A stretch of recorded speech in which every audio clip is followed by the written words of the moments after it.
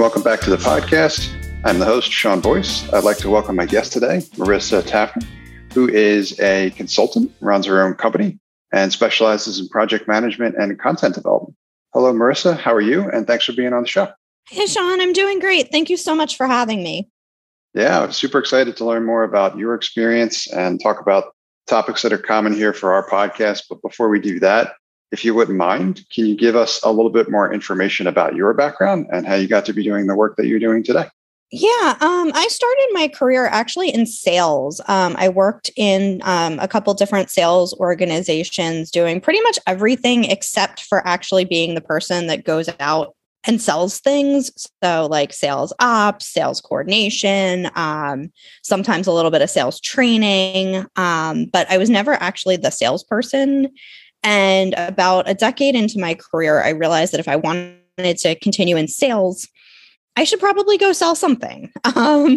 So I ended up working for a startup media company, actually doing some of their event sponsorship, sales ops, and digital ad sales. Did that for about a year, and then ended up working for a digital marketing agency that mostly specialized in SEO. And the reason I mention all of this is it'll come full circle as I talk a little bit more about how I started the business that I have now. But after doing that for a while, to be candid, I was a little burnout and trying to figure out where I wanted to go next in my career. And as I was interviewing, I started to realize that the thing that I wanted didn't quite exist in another organization, and that maybe I should go build what I wanted for myself. So I started consulting more on the fractional sales side, and there were just a lot of challenges with doing that. And to be candid, I kind of had to have the conversation with myself that I wasn't super happy doing the fractional sales consulting type work. I liked the sales enablement part of it. So I started to pivot my business really gradually at first. And by probably a year and a half, almost 2 years in, I was solely focused back on project management. And I do hold a PMP and some other project management certifications. And I kind of fell into this content development role for a couple of really great brands, and was finding that I really enjoyed doing that. So that's kind of how the business evolved at a really, really high level. But today I've been in business a little over 3 years, and all of my business is either in the project management space or in the content space. I'm mostly doing long form blog posts for companies that need that kind of work. Helpful background. Thank you for that. Lots of questions pop up based on what you've shared, because I've experienced a lot of the same. We'll get into that, of course. But before we do that, can you share maybe a little bit more detail about who your customer is, problems and challenges they're looking to have solved, and then how your services and what you offer wind up being a good fit for that? Sure. So I serve 2, maybe 3 primary customers. The first one is in any of the services I provide, marketers and marketing departments. So a lot of the folks that hire me for content are either small agencies who maybe have 1 or 2 copywriters, but they're growing really quickly and they're not quite ready to bring on another full-time copywriter, and they just need somebody to come in and maybe work on like 1 client, or it's a company with a marketing department of 1 or 2 people that just needs some extra support, since content is just one of those things that's really, really important, and a lot of companies need a lot of it. So I fit in really nicely in those roles on the content side. And then on the project management side, I work with mostly marketers, but either folks who are new to project management and are going, I know I need to do this, but I don't really know what I need to do or how I need to do it. And I also work with folks like agencies, again, with the example of fractional, where maybe we're growing really fast. We have 1 project or 2 projects that are kind of overflow. So it's not really enough to bring on a full-time person. And maybe the duration is, 6 to 12 weeks, where you just need somebody to help get everything launched, kicked off while you're hiring or figuring out who you need, what you need. Having somebody with my experience who can just come in, help you keep everything moving, allow you to continue to grow and expand the business while you're kind of figuring it out. It has been really helpful for a lot of my clients. So anybody who's in that boat should contact me. And then finally, I'm an Asana services partner. So I work with Asana customers to help either implement or adopt or even adapt their Asana usage. So I just came off of about a 6-month engagement with a fairly big marketing department with fairly complex needs who's going, we've been using this tool. We're kind of crashing into each other. We don't know what we don't know. We're trying to organize this so that everybody is able to see where projects are and how we're pacing. And then also able to see, kind of down to the task level, like, what do I need to do when I come in today? So those are the kinds of folks that I work with. I know it's a big variety, but I really enjoy playing all of these roles. So probably not going to give up any of my services anytime soon. I know the feeling. I've experienced much of the same, and I can't say enough good things about having the skills that you have in setting up Asana appropriately. So having used it extensively myself and being a fan of the system, I've seen a lot of people go sideways quite a bit when trying to make the most of it and use it wrong. I'm sure you have some horror stories there, stuff that you've cleaned up. My first experience with Asana was a couple of years ago. We were using them in an agency. I was not familiar with the software at the time. And there's a lot of features that have come out between then and now that, I was like, I could use, if only it would do this, if only it would do that. So now it does. And, it's always funny. I go back and say, my first experience was me firing you and choosing another tool that, did other things. And now I'm the one teaching people how to use the tool because I think they've also grown so much in the last 3 or 4 years. It's really incredible, the features that are rolling out and how helpful it can be, like you said, if you're setting it up correctly for your business, which is where we come in. Anybody can go get those training videos off the shelf, but working with a services partner to really dig into your business and your needs and make sure that it's set up for your team is really the secret sauce in what we do and why the program with Asana has been so successful. Well said. Totally come full circle at that point, right? It's great to be able to see the product as it evolves as well, too, and not to geek out about that because that's where I do my consulting work. So it's always cool to watch product as it evolves, especially if you were there on the earlier side. But must be nice now, right? Oh, What you wanted then is now available, which is cool. Thank you for sharing. Can you talk to us a little bit more about how you connect with your target market customer? Like, what are your primary channels for getting connected with them and finding opportunities to work with them? So again, something that's evolved over the course of my consultancy. I tell people in the beginning, when I first started my business, I would go to the opening of every napkin where I thought people might be who needed to hear about my business. In the beginning, you feel like a broken record. Like you need to tell people you have this business because, as I'm sure you know, referrals are always the best source of business, especially when people really understand what you do. And I think with a business like mine, where I do so many different things, and there are people who will grasp onto like bits and pieces, and I'll get a referral that it's just something that I like either I don't do or I can't help, or and I'm always happy to pass those referrals on. So networking is probably one of the biggest ways that I get in front of potential customers or people who are potential customer adjacent. So joining all of those professional associations, going to every networking event you can, whether it's in person or virtual. But I will say in the last probably year, I've really started to focus in on what works for my business. So because I really focus on marketing, marketers, and Asana folks, I have a bit of a passive pipeline with Asana since they have a database of pros like me. We all do different things. Our rates are all different. So depending on a potential client's criteria, they're searching and filtering. So it's just a matter of optimizing that profile to make sure that the people that are contacting me are the kind of people that I help best, who are in line from a budget perspective, who are in line from a timing perspective. There are people who will reach out and be like, I need this done and I need it done today. And unfortunately, that's not a model I can work with in my business. So that's a really strong pipeline for me. I found that a lot of my best relationships come from some of the networking groups, like even their Slack workspaces where, you're talking to people all day, every day. People start to understand your expertise. And I've had people from those groups reach out and be like, hey, we know you do this. We've seen you comment, on somebody's post and it was very thoughtful and we'd like to talk to you more. One of my longest standing content clients where I'm coming up on 3 years with them actually came out of just being in a Slack workspace with somebody who was looking for a writer in an industry that I knew a lot about. So that's really how I get in front of my target clients. I probably in the next year or so will need to start focusing a little bit more on marketing. But since my book's been so full, it's been a consistent but lower priority for me.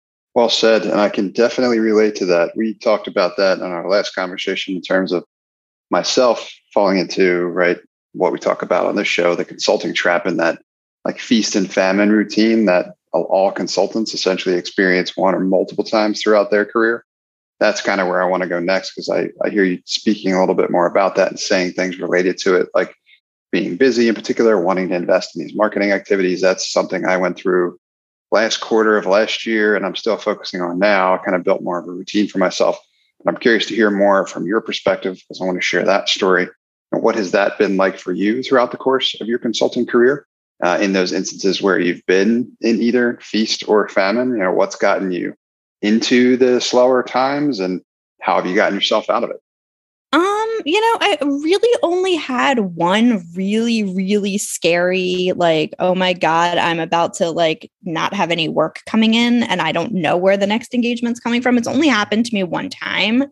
And I don't say that to brag. I do say that to say that there are some deliberate things that I've done to make sure that doesn't happen again.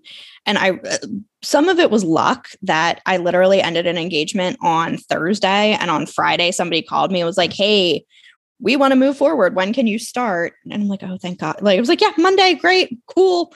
It's like, don't let them see you sweat, but I'm not going to lie. I was sweating a little bit and it was very early in my business. And, it's one of those things that when you think about going out on your own, people talk about a lot, but there are so many things you can do to keep from falling into that trap.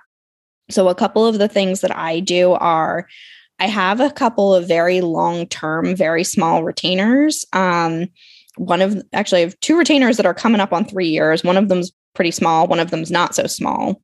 And that really gives me at least enough consistent income to know that like, well, that's probably not entirely enough to pay the bills on. It gets me pretty close. So between that and the thing that I always tell people, if you're thinking about starting a consulting business, the very first thing you need to start doing is pay yourself first. And that's very cliche advice. But before you start investing money into a flashy tech stack or heavy advertising, I always recommend you start socking away, 3 to 6 months of emergency living expenses before you do that. And I know it's a little chicken egg cart horse, but that way, if something falls apart, you're going to be okay. You don't have to take those, panic survival jobs. You don't have to go, oh my God, I can't do this. I'm going to go look, I'm going to go back and look for a job working for somebody else. If that's not something you want to do, if you get to a point where you're like, hey, this isn't working, I want to go work for somebody else again, like, take the lessons you learned as a consultant and cool, go do that. But if you're looking to kind of have a full pipeline and not hit that, we were talking about is that feast and famine trap, having dedicated time on your schedule for networking, for marketing. And it could be as little as, an hour a week for networking and an hour a week for marketing. And marketing could be as simple as, going on Twitter or LinkedIn or whatever for 20 minutes and writing a post, engaging with people that are your ideal customer profile. And, it's like exercise. A little bit every day gives you those cumulative results. If you want to run a marathon, you don't go out and just run 26 miles. You start doing things little by little to get to that point. So even if you're really busy, just finding that 15 or 20 minutes, 3 times a week to engage with people and to even, if you're a consultant and you're working a little bit lonely, get out of your bubble and go talk to somebody else. It's going to help bring business into your pipeline, but then it's also going to make you a smarter and better consultant because you're talking to other people. So apologies if that was a little rambly, but that's kind of how I avoid that feast and famine trap. And, the last thing I'll say about that is there's going to be slow periods. So just, understanding that this is not like working a 9 to 5 where you get a paycheck every 2 weeks with the same amount of money in it. It's something you need to prepare for a little bit, but what you can also do is write down 2 numbers, one that I call the ceiling and one that I call the floor. So if you're consistently earning below the floor, you have a problem. And if you're hitting the ceiling every month, you maybe need to start thinking about scaling or adjusting your goals, or think about how you want to grow. And that's the part that's really exciting to me. Thank you. There's a ton of stuff I want to unpack there because it was really valuable. The first thing I want to talk more about is making it sustainable, is kind of how I would rephrase what you were talking about in terms of socking away a couple of bucks when you do get busy, especially, as you're getting started, in order to prepare for those, eventual ebbs and flows in activity as you're getting your consulting practice off the ground. I think that's a really great way to think about it, because there are a lot of folks, they get almost obsessively focused on growth, which I understand and can appreciate, a certain amount of dedication to figuring out how to grow from where you are. But at the same time, more than anything, like, you're not going to be able to grow if you can't sustain, right? So there's an order of operations there. So prioritizing that first, I think, is important to prepare yourself to not, as you had described, kind of take some of those rescue jobs, which can essentially, they can set you back in a big way from the progress that you feel like you are making because you weren't adequately prepared when, if and when that does happen, which happens to all of us. And I've been there several times myself. Plus, I would add that quite a bit of it may also happen naturally. I think us as consultants, we fear the worst with, oh no, I'm going to be in this situation that's just kind of happened to me. I think what we don't often think about is the perspective where we choose to be there ourselves occasionally when we make some strategic changes. You started talking about that towards the tail end of what you were saying, which I want to talk about a little bit more. But as you think about making strategic changes to your business, there may be ebbs and flows related to that as well, too. So the catalyst may not necessarily be just what the market will support or what you have invested in or whatever. It might be something you decide as well, too. So even more important to do what you had recommended, which is, save a couple of bucks for the occasional rainy day or when you want to make that change proactively. Then you also talked a bit about investing in other areas and making sure that you continue to be proactive with things that will help support your growth elsewhere, despite how active you may be with whatever active engagements you have going on at the moment. And that, I can't underscore that enough. And that's where I've fallen victim to that, famine element of that curve and the consulting trap myself. I get excited and maybe a little bit too much so in addressing the opportunities I have to work active engagements based on the demand that there currently is. But if you do that too much, that really starts to zap any available time you have to invest and be proactive in these other areas, which is important for us to continue to manage the channels where new activity comes from. So got to realize that it can't be all or, all of one or all of the other. You really need to strike an appropriate balance regardless of how busy you get. And I know that's one of the areas which one of the biggest challenges for myself, because I see opportunity, I want to pounce on it. So have to occasionally be smart about those decisions, because otherwise you'll, accelerate that timetable and you'll be experiencing a few additional setbacks that may challenge your growth. The next thing I wanted to ask you about is something you talked about towards the end there. I like this concept of like the ceiling and the floor. So I'm curious to hear more from your perspective about that. But as you think about scaling what you're doing and perhaps repositioning yourself as you learn more about the kind of work that you want to do, this is something that I've done for my product consulting business Next Step, where I've wanted to focus more on the strategic work and a little bit less so on the implementation stuff. I've also worked towards productizing some of my offerings and having opportunities to experience some of what you described as well too, which has helped you, like those retainers and things like that. I'm curious to hear more from you in terms of whether or not you've experimented here at all yet, or perhaps that's something that you're looking at next. So to be really honest with you, there's one thing that we didn't really talk about, and that's the like, what do you want to do? And a lot of times people will say to me, in 5 years, do you want to be doing content strategy or do you always want to be a writer? Like those kinds of things. Or like, why are you even still doing content when, maybe the project management hourly rates tend to be higher? And the honest answer is because I like it. My content clients are incredible. They're so much fun to work with. I've gotten to a point where I kind of know where I'm going to be successful, and I have pretty strict criteria for content, like how I work with content clients. I don't do one-off pieces anymore. I mean, there's always an exception to the rule, but generally speaking, I don't take on one-off assignments. I don't take on anything under a certain, dollar amount threshold anymore. We've gotten past that point. And I only take on things that I want to write about. So, when you talk about the ceiling and the floor, you also have to think about, and I said this to another entrepreneur the other day, I said, make a Venn diagram. So what are the things that you love to do? What are the things that you get the most profit from? Hopefully those two things intersect somewhere. If they don't, that's a whole other conversation. And, maybe it's a matter of these are the things I do as like a hobby or a side hustle. And these are the things that are my business and that I focus on because I need to make a living. But, it's always my hope for people that those things at least intersect so that you can start to grow maybe from that place or focus on finding more opportunities in that place.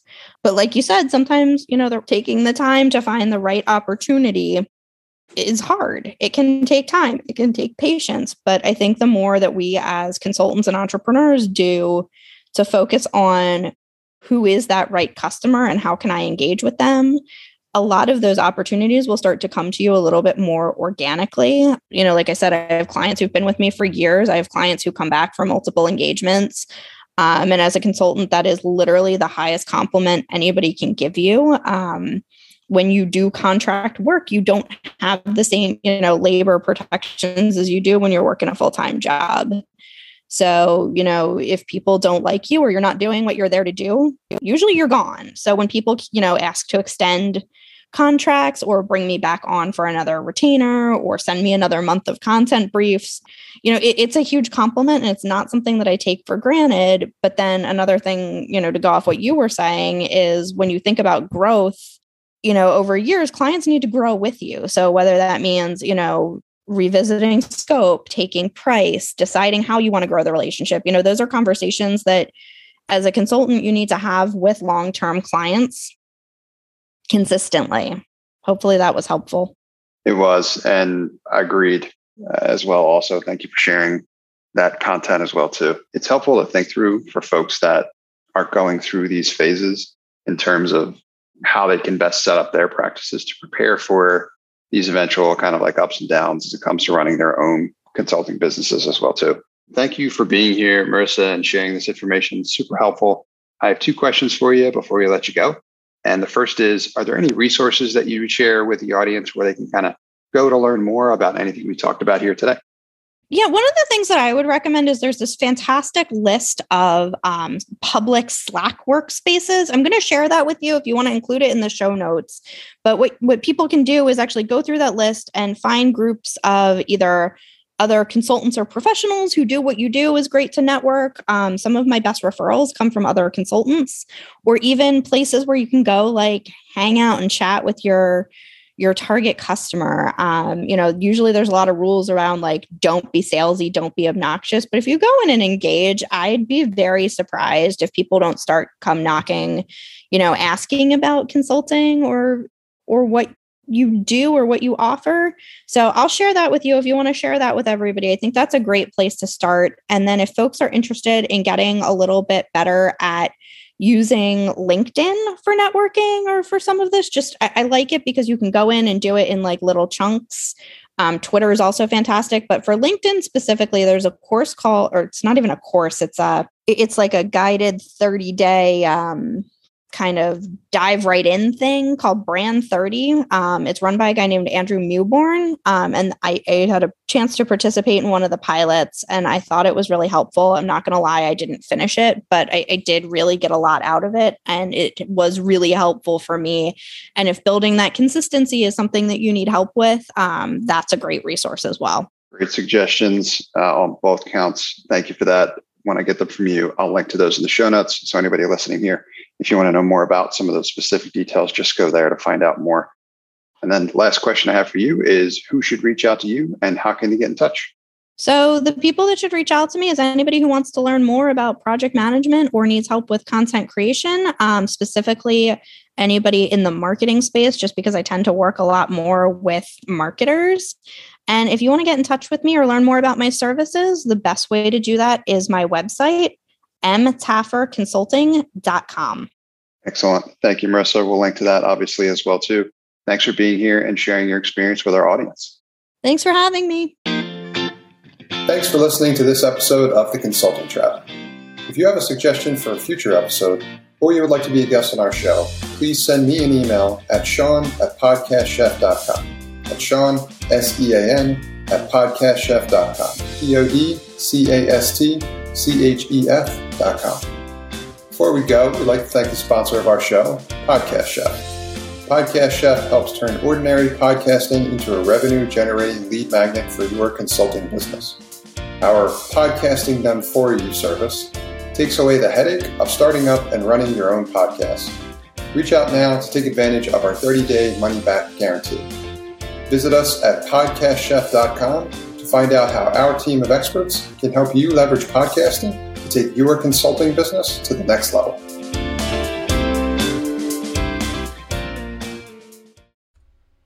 Hey, you. Yes, you. It's 2024 and you don't have a podcast yet. Or maybe you do, but you're struggling with it. We will talk to you about that for free.